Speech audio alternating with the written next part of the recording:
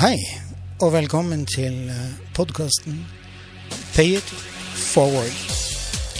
En podcast som løfter fram og viser fram singer-songwritere, musikere og andre som holder på med musikk, og som ikke har kommet igjennom det kulturelle nåløyet. Her reiser jeg land og strand rundt og finner fram i sånne musikalske skjulte perler. Du en sånn som sitter med en drøm om å få vist frem din musikk? Kanskje markedsført Spotify-kontoen din eller YouTube-kanalen din? Da har du en unik mulighet til å gjøre det. Send meg en mail, så tar vi det derifra. Da håper jeg det at dere får en fin opplevelse. Velkommen til oss.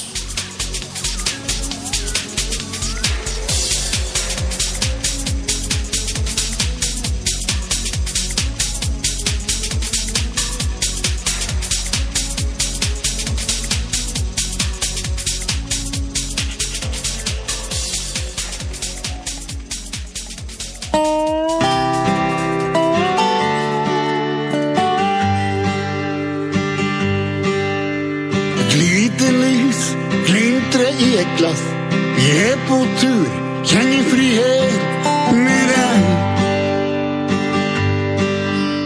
Her det farger blå, svart og hvit. Det ingenting som finere enn det. Jeg tar i øren, jeg ser den vakre skjenn. Føler frihet og fred. Her livet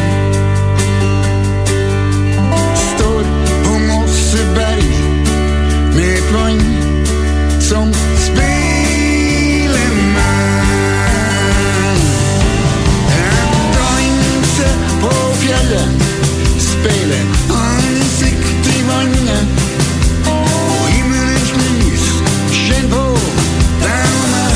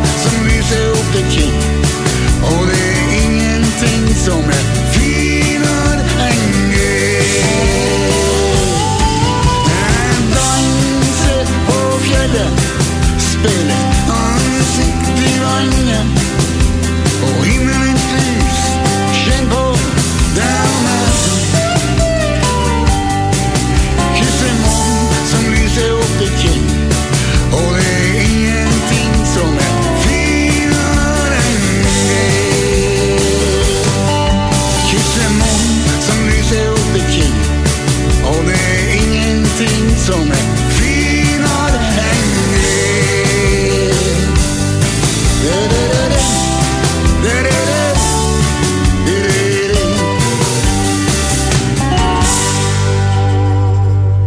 Når jeg jakter på nye intervjuobjekt, så henter jeg ofte tips og innspill ifra mail som jeg får ifra dere lyttere.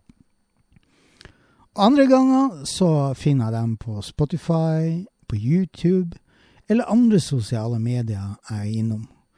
Og jeg slutter aldri å forbause meg over det her mangfoldet som finnes der ute i Norge.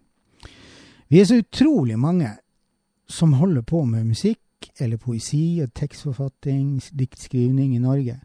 Og det er ikke like lett bestandig å moderere seg. Denne utvelgelsesprosessen, den er både vanskelig og tidkrevende. Så fritidsproblemer, det har jeg overhodet ikke.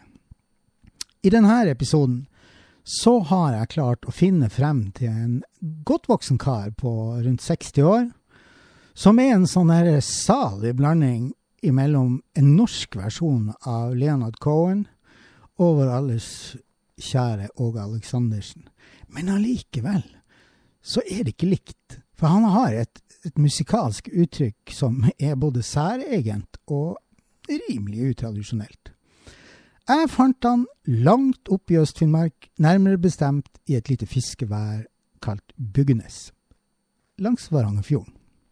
Werner Larsen, velkommen til podcasten Pay It Forward. Ja, tusen takk. Ja, hyggelig at Buggenes blir representert. Ja, ikke sant det. Man må jo bli litt representert i småplasser også, selv om vi er mange, allikevel. Allikevel. Jeg er jo opprinnelig fra Vadsø, så det er jo bare et steinkast over fjorden. Ja, det er bare rett over fjorden det. Det er bare, hva det er, 20 minutter med påhengeren over, så er jeg jo i Vadsø. Ja, ikke sant. Ja, nei, det er kort vei. Det er kortreist. Ja, det kan man si. I hvert fall etter Finnmarks målestokk så er det kortreist. Ja, det blir litt vind, så er det enklere, men enda fortere. Ja, ikke sant. Du, den her Danser på fjellet, som vi hørte nå innledningsvis, det er den siste singelutgivelsen du har kommet med, og den kom i august i år, stemmer ikke det? Ja, den ble lagt ut nå i august, og ja. Det ble jo en steikende fin låt, den låten der, altså. Ja. Så veldig praktfull og vakkert. Absolutt. Og det her uttrykket i denne låten, den er liksom sånn, får en liten sånn fornemmelse av at det er litt country. Fordi og mye på grunn av den slidegitaren du har med deg. Ja, det er litt sånn country-preget på en måte. Litt sånn blanding, kan du si. Ja, og så får jeg også en liten sånn her følelse av litt sånn danseband uten forkleinelse til den sjangeren i det hele tatt. Men det er liksom ikke det heller. Hva har du tenkt når du lager den låten? Nei, jeg tenkte at låten skal fenge ganske enkelt, fenge greit, og jeg tenker ikke sånn danseband-sjanger eller type sjanger sånn sett. Det er bare at låten passer veldig godt, at det svinger ut av den, ja. At teksten har sin formidling på en måte, kommer på sin rette plass. Ja, og når vi snakker om teksten, så er det jo det er jo en historie bak hver eneste låt som man lager, men Danser på fjellet. Ja, det har jo historier faktisk, hvordan den ble skrevet da. Ja. Så det har jo, det er mange, mange år siden. Det var en liten guttunge. Jeg vokste opp på Burøya, Karlsøy kommune. Ja. Og det var jo fint å vokse opp der, og det nært sjøen, og det naust og blomster og alt mulig. Og sjarkene stod i støa, vet du. Ferdig bundsmort og alt det her. Ja, ja. Klart i dyst. Og så var det sånn at det her var jakttida. Jeg satt inne som bestefar, i huset som bestefar, ute på Stornes. Og så kom han onkel opp fra fjæra. Og han skulle komme inn i gangen der. Og så kom han inn og skulle absolutt på jakt. Jeg satt i bordet faktisk og kjekket til vinduet og satt der og tenkte for meg selv sikkert. Og så tar han børsa ned. Børsa hang under taket liksom, på en sånn stor bjelke, vet du så. Så spør han onkel, hvor du skal henne? Nå skal jeg på jakt. jeg skal på jakt. Ja, om ikke jeg kan få lov til å være med. Jeg har lyst til å være med på jakt, onkel, sier det. Ja, du kan få lov å bli med som bærer. Bære rypetrekken. Ja. Ja, det var greit det, altså. Så tok han sekken. Rypesekken, den var jo større enn meg, vet du. Den hang jo langt ned på leggene. Bakleggene. Jeg synes jeg ser det, ja. Så sier den onkel, jeg har også lyst til å skjøte til børsen. Ja, ta den vannbørsen du har borti sofaen liggende, så jeg ser at jeg peker på den og flirer. Ja, så tok jeg den vannbørsen. Og så, jeg må jo ha litt skott der også, så jeg gikk bort til springen, så fylte jeg med vann. Du måtte lade børsen? Ja, det lade med vann, jeg lunket vann, vet du, og greier, så. Så Jagu kom den til sitt bruk også, for å si det på den måten. Så, ja, ikke sant? Og det som skjedde, vet du, så puttet jeg vannbørsen i rypesekken. Ja, en onkel der kledde og tok noen støvlene på seg, jeg tok støvlene på meg, vet du, og gikk der. Så var jeg på tur oppover, imot skråninga, fjellbakken på Stornes. I en sånn smal sti, vet du, og greier. Det var en sånn liten bru over i elven, måtte jeg liksom gå forsiktig over. Den brua var ikke helt sånn, og litt råtten da. Ja, det sånn som det bruker å være.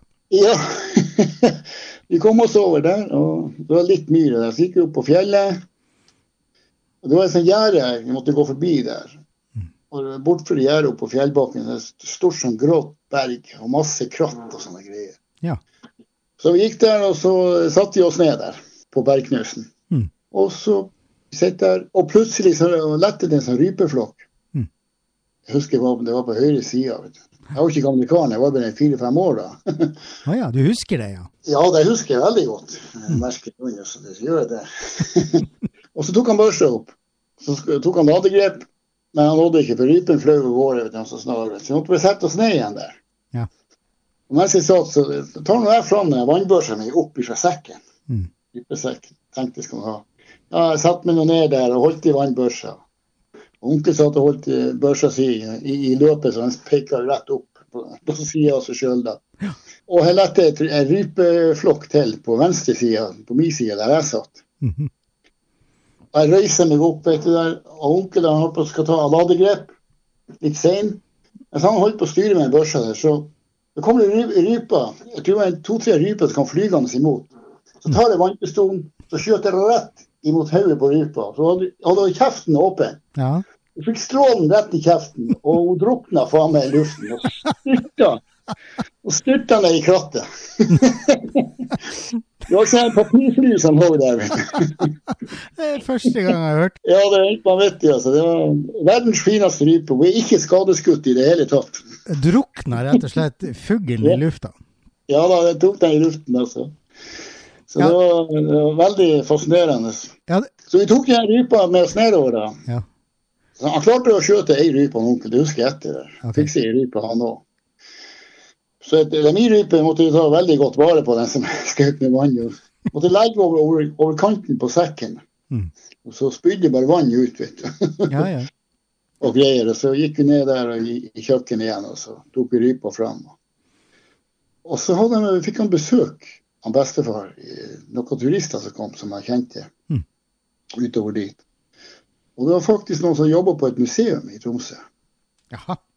Så sier denne rypa skal ha en utstilling i Tromsø på museum, faktisk. Såpass? Ja, så han kan der, han tok rypa med seg neste dag, og tok rypa med seg inn til Tromsø, og ble utstått på der. Så den skal stå inne på Tromsø museum, den rypa der. Ja.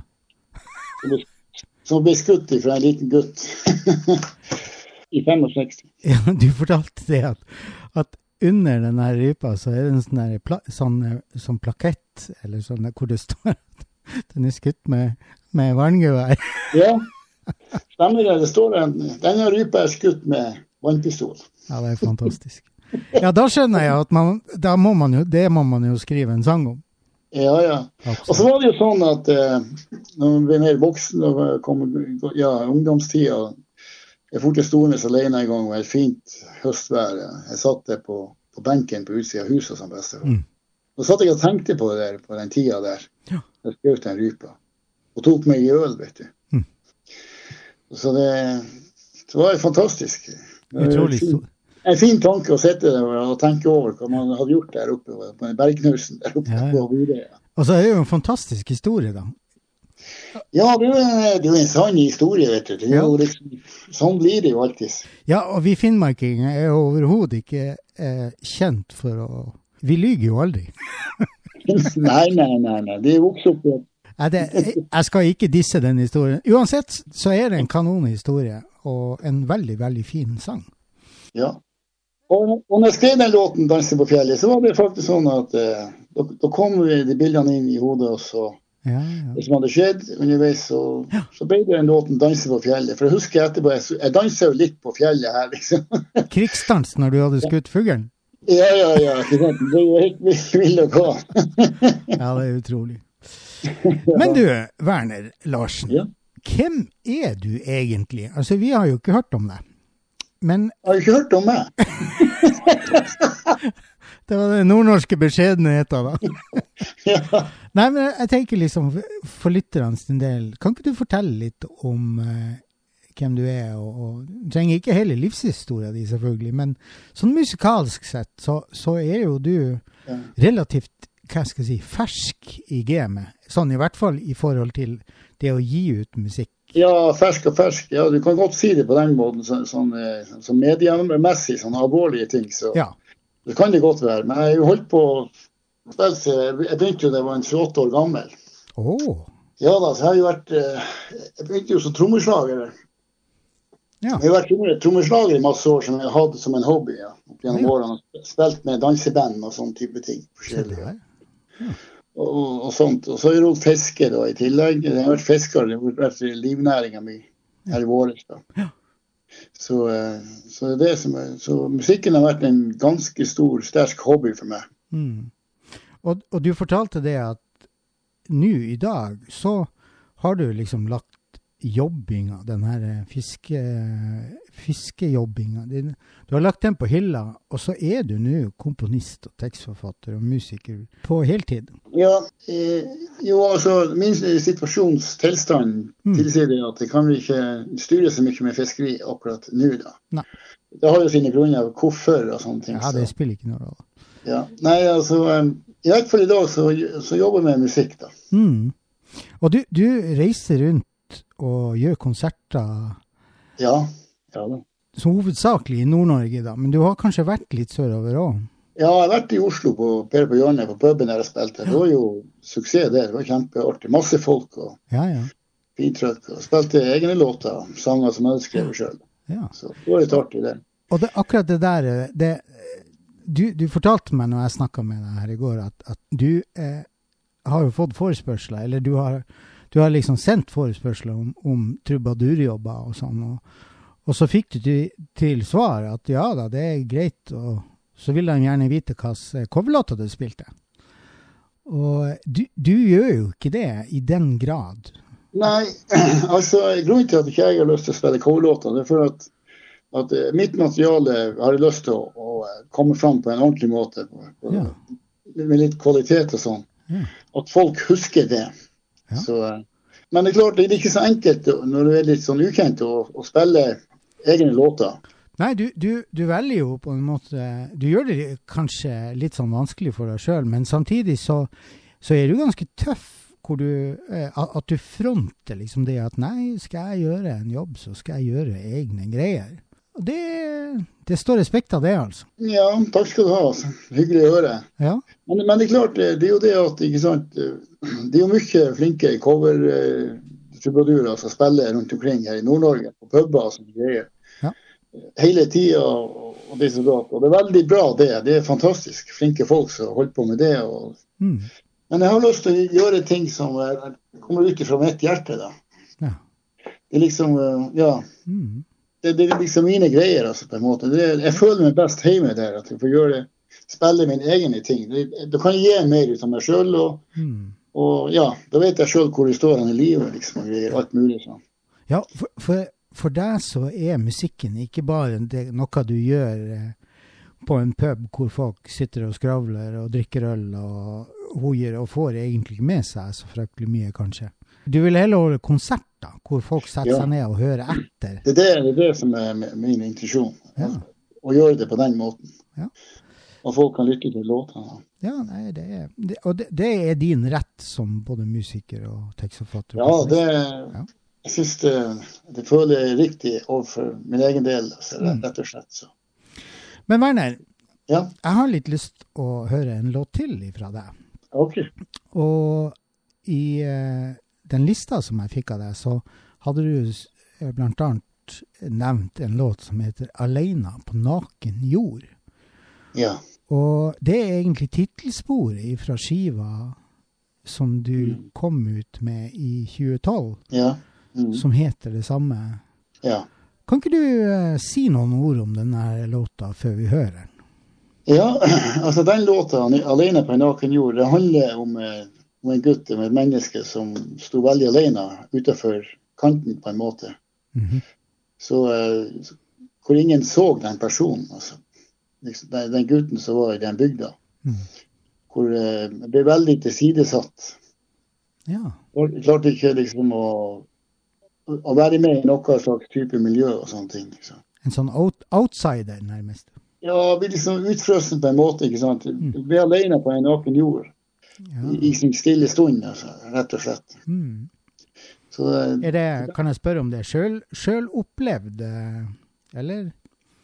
Ja, det er en god del selvopplevd også i den. Det er det også.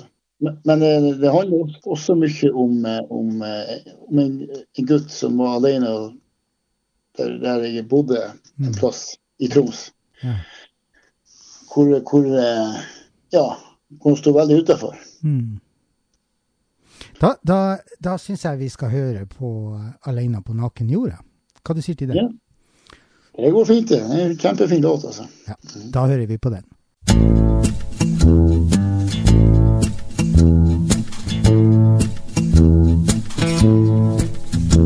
Når du står alene på en naken jord, og din natur så sterk og så nær, sannhet kommer fram i deg. Det handler om ei virkelighet. Mange skjulte sider kan du kjenne på, som har vært nedtrykt og bortgjemt. Det er farger som er svart og hvit, som åpnes i det fri her og nå.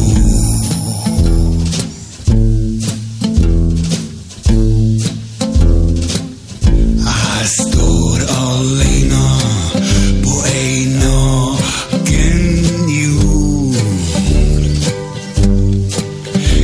ser deg, ingen hører deg, ingen vet hvem du Når du finner din virkelighet, så kan du fortelle meg hvem jeg ei sannhet fra jord der du står.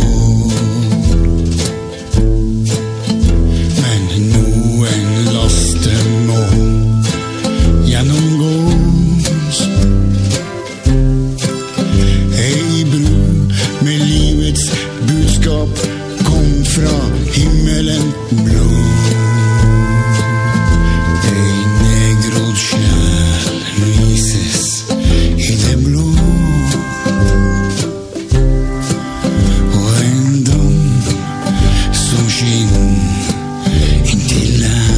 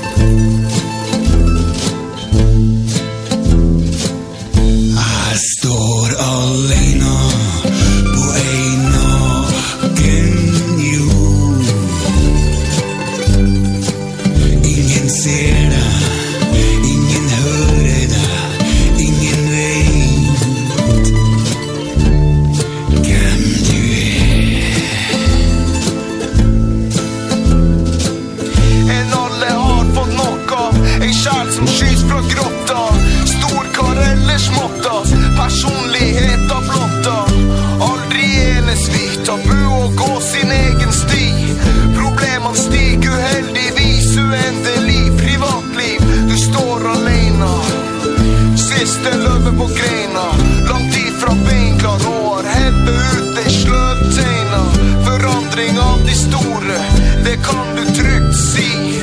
Men man føler man på riktig spor, har valgt en trygg sti, har en framtid. Kanskje det vil bli beinhardt. Du står alene i et liv som har tatt en sen start. Naturen starter beinbart på jorda i en hard vind. Lykken tar sted i et ikke blind blikk som bestandig forsvinner. Jeg står alene på en naken jord. Ingen ser det, ingen hører det, ingen vet hvem du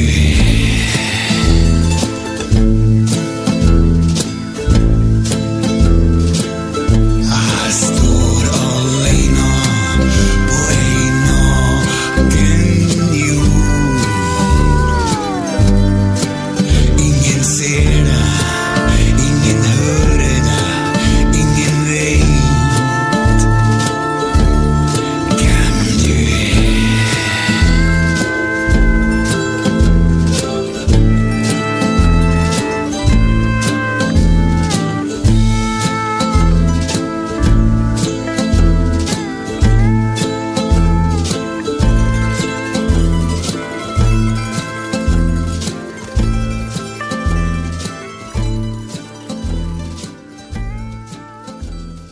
Ja, Werner, det her var jo en kjempefin låt. Det her musikalske uttrykket som du har i denne låta, den kan jo lett sånn henspore og sånn referansemessig sett i hvert fall til Leonard Cohen og instrumentaliseringa. Det jo veldig sånn enkelt, men veldig utradisjonelt. Er det tilfeldig at du har valgt det uttrykket? Altså, hvis du hører på teksten og hører på musikken, så får jeg liksom veldig sånn der, ja. Jeg synes jo det passer veldig bra sammen da. Ja. Inspirasjonen din til denne låta, sånn i forhold til det musikalske uttrykket, Ja. Kommer det litt ifra han Cohen, eller? Nei, det kommer ut ifra meg selv, rett og slett. Jeg tenker på sånne artister, eller hva det skulle være, liksom, for å etterligne det på den måten. Så tonemessig, så når jeg begynner å sette ordet på det, så ligger tonen der på en måte. Ja. Og du har jo en ganske sånn dramatisk fremføring av teksten også. Det for å underbygge teksten litt grann. Ja, du tenker på dramatisk, ja. Ja, at den litt dramatisk. Ja, det kan være det. Det kan være veldig dramatisk også. Ja, det jo kanskje noe med det at det å være en outsider, eller en som står på yttersida, altså, det jo veldig dramatisk. Ja, det veldig... Altså, det ikke bare å henge på utsida og hanke seg inn. Når du har dine meninger og har lyst til å gjøre de tingene der, så blir det byttet imot. Og så det jo noe med... Altså, plutselig midt inne i låta, så dukker det plutselig opp en rapp av alle ting. Ja. Og det liksom kjempekontrastfylt da. Og det jo dritstilig da, at du har gjort det. Og du, når vi snakket om denne låta i går, så fortalte du at det var en sånn historie som lå bak den. Kan ikke du fortelle den? Ja, om han der rapperen, ja. Han kom jo opp til Masi der, for han var en trivelig gutt også, rett og slett. Kom opp for å slappe av og ta seg litt igjen der, og han jobbet vel litt på skolen der i Masi og i tillegg, så bodde han i samme huset som jeg bodde i der. Det var i studio i Masi da. Og vi satt der og tok oss noen pils. Jeg og han, Johan, Sara og han pratet om Børst og Fast. Så begynte han da å rappe, vet du, og greier. Han hadde jo en jævla kul stemme, og det passet egentlig fint inn i låten, rett og slett. Så jeg hadde lyst til å prøve ut det der. Aha, så det var ikke planlagt at du skulle ha med rapp der, liksom? Nei, det var ikke helt sånn 100% planlagt. Vi bare forsket litt på det, om det her gikk, for det var veldig kult det der, egentlig. Så gjorde jeg take i studio, og han ble med på den, for det hørtes veldig bra ut. Så derfor ble det sånt, altså. Rett og slett. Ja, hvorfor ikke? Ja, det var liksom sånn, det kommer såpass langt inn i låta at du har liksom begynt å danne deg et bilde om hvordan låta liksom. Ja, det er jo en låt som liksom, det er en sånn sårbar ting det der, ikke sant? Ikke sant. Du skal liksom, du skal røyse deg opp etter steinen når du er brøtt ned på en måte. Ja. Så det er ingen som vil høre, ingen som ser det. Ingen vet hvem du ikke sant? Det er akkurat det. Og det her med at du er jo kjempekreativ, og du er veldig utradisjonell når det kommer til musikken din. Og vi skal høre, senere så skal vi høre hvor utradisjonell du kan være, men akkurat den godsaken skal jeg vente med å avsløre til litt senere ut i praten vår. Ja. Du har jo gitt ut 2 skiver. Ja. Den første skiva som du slapp i 2009, som heter Minner av spor. Ja. Og så den her siste da, som du ga ut i 2012, som heter Alene på naken jord. Alene på naken jord, ja. Ja. Den første skiva di, Minner av spor, ja. Den inneholder jo 12 låter. Ja, det er 12. Hvor du spilte inn den skiva? Den skiva her ble spilt inn på Senja, faktisk. Ja. Ja, i Laksjord. Ja. Den ble innspilt der, hos Tore Stefanussen, i 2009. Det var jo mitt første barn ut her. Så. Ja. Så. Og du har jo med deg andre musikere på denne innspillingen. Ja, det er jo lokale musikere fra Senja, fra plassen der, som er med her. Akkurat. Ja da, så det er Kjetil Johansen da, og Magne, og Tore og sånn da. Ja. Så det. Når det gjelder akkurat Minner av spor, så finnes jo den kun på CD i dag. Ja, den gjør det. Men nå vet jeg jo det at nå skal du få den digitalisert. Og tenker du da at du skal få lagt den også ut på Spotify? Ja, jeg tenkte litt på det, men ikke så veldig mye. Men det kunne jo kanskje vært en idé å lagt ut den også da. Men, ja. Siden det her var den første skiva mi, så tenkte jeg at den egentlig kunne være som den var på den skiva. Ja. Og så presentere noen låter der etter hvert, liksom, på en måte. Ja, for jeg vet at på YouTube så ligger det en musikkvideo fra en av de låtene fra den skiva som heter Store Sted. Stemmer det. Og den linken til den der videoen, den skal jeg ta og legge i brødteksten, sånn at lytterne kan få gå inn og både se og høre på den låta. Ja. Men så vet jeg jo det at du også, altså det går jo faktisk an å få bestilt den skiva. For du har den i CD-format, ikke sant? Ja, jeg har den i CD-format hjemme, det har jeg jo. Ja. Og da sender folk bare en mail til deg. Ja. Og bestiller den, og så sender du den og går den. Ja. Ja, og jeg legger også ved den mailadressen. Ja da. Sånn at folk kan... Men der er i hvert fall mulig å få hørt på en av de låtene på YouTube. Ja da. Jeg har vært og hørt på den, og det er kjempeflotte saker, absolutt. Ja, du likte den, ja. Ja, og det er liksom artig, og det er artig å høre det at du på en måte bruker så mye tid på og legger så mye flid i instrumentaliseringa og arrangeringa. Ja. Så det låter veldig bra. Det minner av spor, jeg har jo en sånn historie bak den. Det er første gangen jeg kom til Finnmark. Det var jo på 78-tallet. 77. Ja. Det var jo liv her oppe, det var jo liv og røre, og liksom, det sitter jo i hodet en dag i dag, altså. Det var jo veldig fin, moden tid, altså, rett og slett. Ja da. Det var liv og røre, og måsene koset seg i lagmåsene inne i havna. Ja da, jeg bodde faktisk i Vadsø på den tiden, så jeg husker det godt. Ja da. Ja. Det var minner av spor, ja.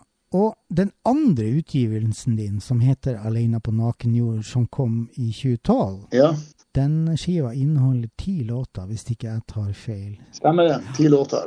Og hvor du gjorde den innspillingen? Du har vel kanskje... Den gjorde opp i Masi, hos Johan Sara junior. Ja. En samisk artist. Ja. Så den ble spilt inn der I studio hos han. Han var produsent på den skiva der, så. Brukte du de samme folkene på den andre? Nei, du brukte andre folk. Da kom han med forslag til andre musikere I nærheten der, fra alt der. Kortreist mat. Ja, ja det blir jo det, vet du. Men du, Werner. Ja? Nå skal vi høre en låt til, og den det en veldig spesiell historie til. Den heter Kom som en engel. Ja. Og kan ikke du fortelle historien om den? For det en veldig sterk historie. Ja, Kom som en engel, ja. Ja. Ja, det var faktisk det 6.7. Det var I 2001. Jeg skal på klassetreff faktisk over til Bardufoss. Og jeg kjører motorsykkel. Så jeg var på tur da, tok ferga fra Arnøy over til Storstein, og så kjørte jeg da imot Bardufoss. Og ja, kjørte videre derfra, og jeg kjørte jo Oljerdalen. Ja. Og det som skjedde jeg kjørte fint vær og kjempestille og godt, fine forhold. Det var jo kontroll også I tillegg. Så, ante fred og ingen fare. Jeg kjører der, og jeg så jeg hadde biler etter meg. Og det var et par I Skjervøy som følte etter meg, for jeg kjente de folkene der fra før. Jeg kjente bilen også igjen. Og jeg kjørte, og plutselig så kikker jeg utover sundet der. Så. Det mulig at jeg var litt uoppmerksom jeg også. Jeg skal ikke stikke det under en stol. Men det som skjedde, jeg kjørte I 60-sonen. Og plutselig så kommer det en bil her, tok forbikjøring på meg. Så var han på siden, og så hadde han en tilhenger på slep med masse material på. Og det kom biler I møte. Så jeg fant ut jeg måtte bare slakke ned og slippe han fram med bilen der. Og han hadde glemt tilhengeren på bilen og svingte bare rett inn. Og rei meg over enda med tilhengeren, vet du. Så. Oi, sånn. Med sykkelen, vet du. Så. Men heldigvis hadde jeg så dårlig fart. Jeg hadde ikke mer enn 40-50 kilometer. Så jeg begynte å wobble og greier. Da tenkte jeg når jeg hoppet på sykkelen, jeg ikke skulle få den opp på meg igjen. Så jeg landet på en mjuk mark på skråning nedover veien der, på siden av veien. En fin skråning på en måte. Så jeg får som et prosjektil bortover. Ja, veldig. Jeg har aldri sett så mye blåklokk og smørblomster I mitt liv. Som den gangen der, altså. Det ikke meningen å flire, men du... Ja, det humor også I det, absolutt. Ja, det var voldsomt, altså. Etter at jeg stoppet det, det var det artigste av alt. Da lå den der blåklokka og pikket meg på visiret. Og her det liv. Ja. Ja, jeg lå der, vet du, jeg var jo litt forslått og litt forkommen der. Og sykkelen lå bare, jeg tror han lå 5 meter bort for meg. Ok. Og så kommer en dame fra Skjervøy nedover og holder meg I hånda og spør om det går bra. Det var fint å komme der, og det var en sterk opplevelse, rett og slett. Jeg fikk jo knust håndleder, blodet sprutet, og fikk blødning I nyrer og greier. Og det sånn. For å gjøre en lang historie litt mer kort, så det jo sånn at det jo sendt på både med sykebil inn til Birtavare sykehjem, med helikopter derfra inn til Tromsø. Jøss, det var såpass alvorlig, altså? Ja, det var ganske alvorlig. Så jeg fikk meg en hel uke på sykehuset I Tromsø, etter den ulykka der. Så den her låta, den handler altså om ho engelen fra Skjervøy? Ja, kom som en engel, altså, rett og slett, der og da. Der jeg lå på en måte. Skal vi høre på Kom som en engel? Ja, det var å gjøre, men kjempekoselig det, altså. Ja, da hører vi på Kom som en engel.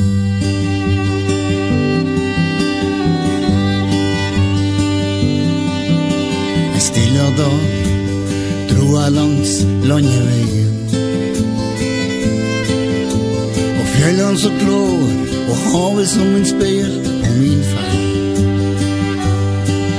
Men så falt jeg og danset rundt på en gudsgrønn jord, og der kom du som en engel der jeg lå. Du kom som en engel der jeg lå.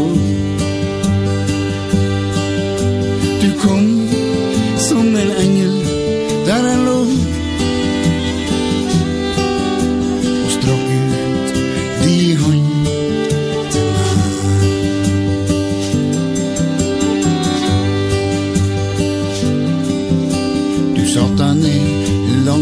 døra mi og spurte hvordan har du det nå? Og varmen fra hånda di ga meg styrke og ro. I dine øyne glitrede sjælgodhet og fred. Du kom som en engel til meg. Du kom som en engel der jeg lå. Du kom som en engel der jeg lå.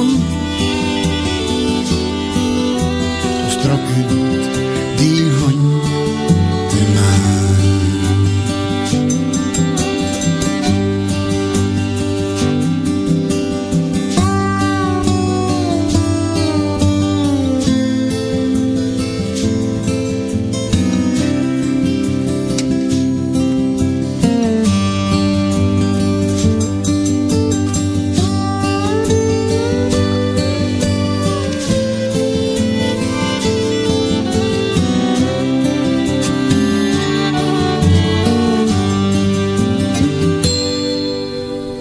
Krøp opp langs skråninga, jeg ville se livet igjen.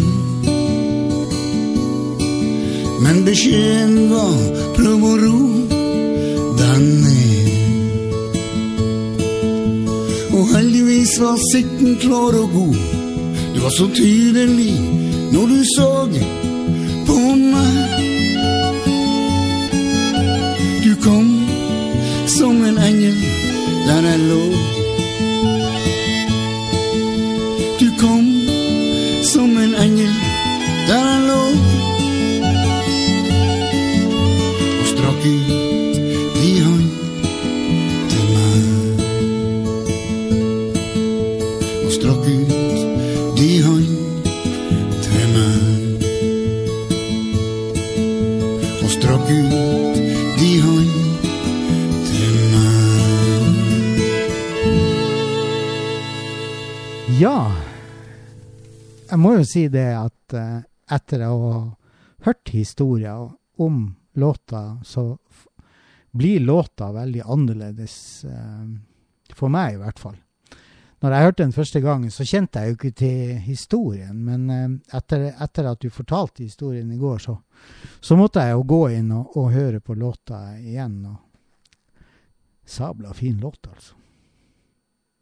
Det skal du ha. Du er god å lage musikk. Takk for det. Men hva slags tanker har du om din musikalske fremtid? Hva slags drømmer har du? Altså, min musikalske fremtid, altså, det jo du kan ikke bestemme det. Det jo han ifra oven, for å si det sånn. Ok, ja, jeg skjønner. Så, men nei, vi må se det an, og jeg koser meg med det her. Ja. Musikken, ikke sant, å skrive låter og lage. Det det som er greia. Ja, liksom. Jeg tenker jo også liksom det at nå når koronaen over, og det man forhåpentligvis over, da, og at man kommer seg litt sånn tilbake til normale tilstander igjen, så er det vel dags for deg å komme deg ut på veien. Jeg vet at du har allerede hatt en konsert 30. oktober, eller 29. oktober. Har du noe mer på lager, liksom? Av konserter? Ja. Nei, ikke foreløpig i hvert fall, som jeg vet om at vi gjør. Men det jobbes nå videre med saken, for det sånn. Skjønner det. Men du er liksom klar til dyst, og du har liksom virkelig, du har lyst til å komme deg ut blant folk. Ja da, jeg har jo kommet ut og spille litt. Vi bare stortrivelig det, altså. Virkelig. Ja, for jeg tenker jo det at en ting er også, det er klart det er veldig skøy å sitte i studio og lage skiver og lage musikk og sånn, men det er live performance, eller det å opptre for publikum, det er ingenting som slår det. Nei, det er litt artig å komme ut blant publikum og spille litt og fortelle historier og liksom. Ja, visst. Og være til stede i lag med dem. Ja, ikke sant? Det er jo tross alt, det skaper jo en ekstra energi og trykk i låtene. Jeg liker å være på scenen, det er kjempeartig å spille. Ja. Og spesielt når man skal gjøre sitt eget, det er jo det som er livet. Ikke sant. for å si det sånn. Du, før vi avrunder denne kaffedrøsen, Werner, så har jeg lyst at vi skal prate litt grann om denne siste låta. Ord fra fjell. Ja, som også ifra den Alene på naken jord, som du slapp i 2012. Ja. Jeg nevnte jo det at du en kreativ fyr med et relativt utradisjonelt uttrykk, og det kan man jo trygt si at denne siste låta Og i og med at du har vært i Masi og spilt inn den her, så har du jo, det jo helt tydelig det at du har fått hjelp fra en samisk utøver, kunstutøver eller musikkutøver. Ja da. For her det en salig sammensurium av både veldig nedpå og jeg skal ikke avsløre for mye, fordi at den låta, den skal dere få høre. Den 7 minutter lang, så den litt lang, men hvis dere klarer å holde fokuset oppe og høre hele låta, så det en avslutning med en rimelig heftig crescendo, som det heter på fagspråket. Men fortell historien om... Ord fra fjell, ja. Ja, historien den kommer også fra Arnøya, låten jeg skrev. Og det var jo sånn, man gikk sånn der opp for huset, det var veldig bratt der, et bratt fjell, det var liksom rett opp og ned. Altså. Okay. Og gikk opp og sette seg på en stein, og dama som var der da, og gikk og satte seg bort på en stein der, og kjekk utover havet, liksom. Og så var det skodda. Skodda lå liksom nedover i denne fjellhaugen på en måte. Litt under der. Det var veldig sånn vakkert, fascinerende syn å se på. Ja. Naturen, hva den klarte å gjøre på en måte. Det var helt stille på sjøen. Du så jo selve Nordfugløyet også, litt, begynte å grånes mer og mer i sånne fine farger. Vet du. Det var helt fantastisk energi der. Ja. Og det som skjedde med den låten der, altså, det begynte fjellet å fortelle meg historier, liksom. Begynte å prate til meg, og så jeg noterte ned akkurat den biten der, altså. Det var en fantastisk stund, altså. Det var veldig kraftfull. Arnøya, altså, veldig kraftig natur der ute. Ja. Med berg og stein, og veldig høye knauser, for å si det sånn. Litt sånn dramatisk landskap. Ja, det var kjempedramatisk landskap.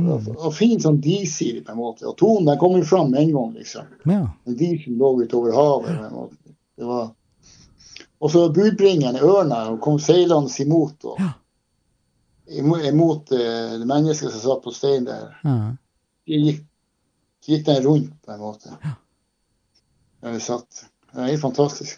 Ja, vet du hva, når jeg hørte den første gangen, så hadde jeg veldig dårlig tid, så jeg fikk ikke med meg. Jeg fikk bare med meg den første delen, og litt etterpå, litt senere på dagen, så satt han meg ned og med øretelefoner på, og så hørte jeg gjennom hele låta.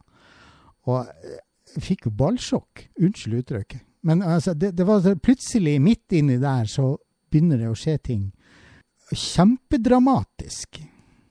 Ja, det her samiske uttrykk kommer også inn der. Ja. Men det blir sånn, kven og samen kommer liksom i dag på en måte, liksom. Det står på hver som sier. Du har kvenske aner, du også. Jeg skal ikke se bort ifra det, som jeg ikke har. Jeg har det også. Det mye rart der oppe i Finnmarka. Ja, det kan jeg love deg. Både fra samer og finlendere og spanjoler og gud vet ikke hva. Ja.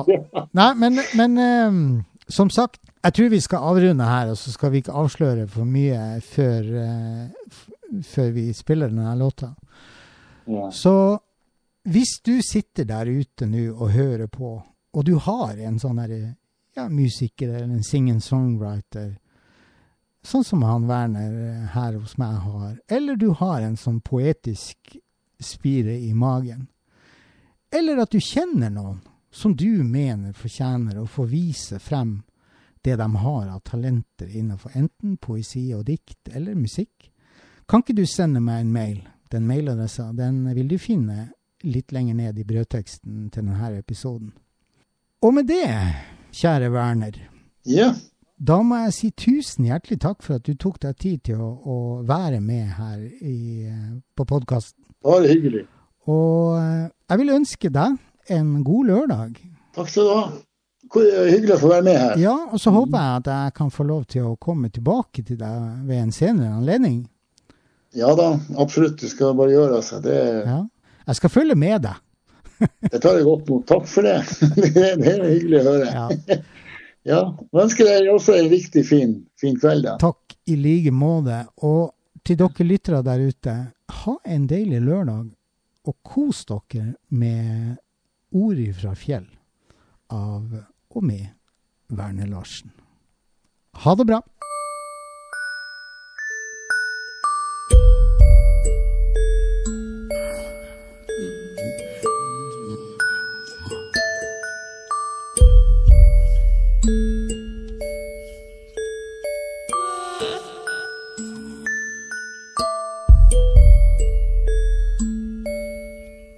Hun spaserer i stien og i skråninga der, og bergene dem glitrer som sølv, og disen langt ut i det åpne hav. Hun setter seg ned på en mossestein, og der i gropa hører hun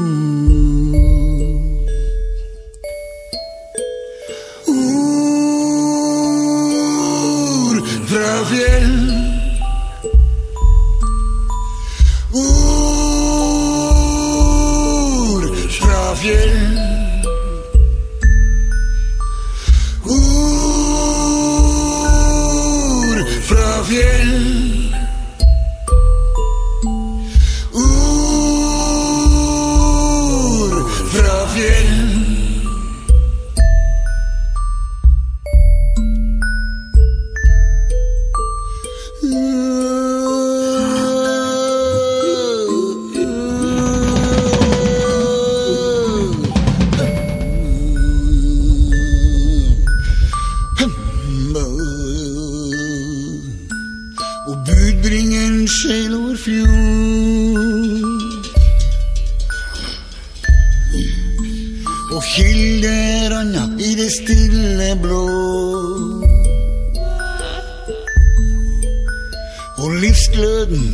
Veks fram igjen,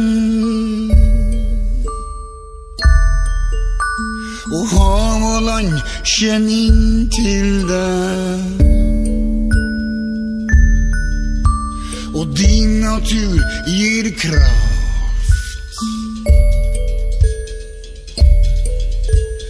Ord fra fjell,